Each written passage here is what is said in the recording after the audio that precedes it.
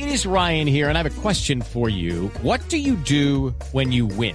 Like, are you a fist pumper, a woohooer, a hand clapper, a high fiver? I kind of like the high five, but if you want to hone in on those winning moves, check out Chumba Casino. At ChumbaCasino.com, choose from hundreds of social casino-style games for your chance to redeem serious cash prizes. There are new game releases weekly, plus free daily bonuses, so don't wait. Start having the most fun ever at ChumbaCasino.com. No purchase necessary. VGW Group. Void where prohibited by law. See terms and conditions. 18+.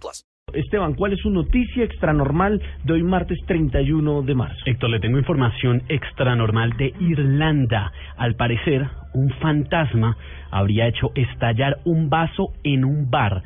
Este extrañísimo fenómeno sucedió en Rockhead, en Irlanda, como le contaba, en el bar Barney Mac. Habían unas 6, 7 personas departiendo en el bar, personas ya de edad, personas adultas. Estaban ahí tranquilamente. El bar, aclaramos, no es el bar que uno dicen aquí en Colombia, uy, el bar y están en la mitad de la fiesta. No, este bar es un lugar donde la gente se sienta a tomarse una copa. Sí, señor, es un pub muy similar a algunos establecimientos que ya se han abierto acá en el país de ese estilo. Es un sitio en donde llegan, se toman unas cervezas en unas pintas o pints, que son unos vasos grandes de cerveza.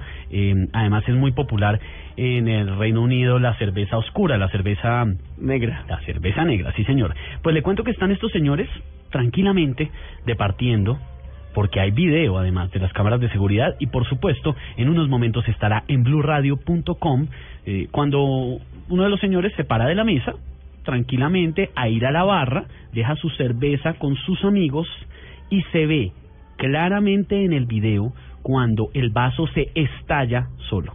Sí, aclaramos que el video ocurre a la luz del día, no es que esté oscuro y que uno diga, no, es que no se puede ver, no, y se ve perfectamente, y lo que dice Esteban es cierto, el señor se para por un momento y el vaso, por sí solo, extrañamente, explota. Lo hemos estado revisando una y otra vez. Varios diarios del mundo han recogido esta información. En Inglaterra, precisamente, el Mirror ha hecho un gran análisis sobre el tema, sobre qué sería lo que pasó. Las personas que van regularmente a este bar dicen que podría deberse al espíritu del recientemente fallecido cliente Joe Murphy, pero estas son pues historias que se han ido tejiendo alrededor.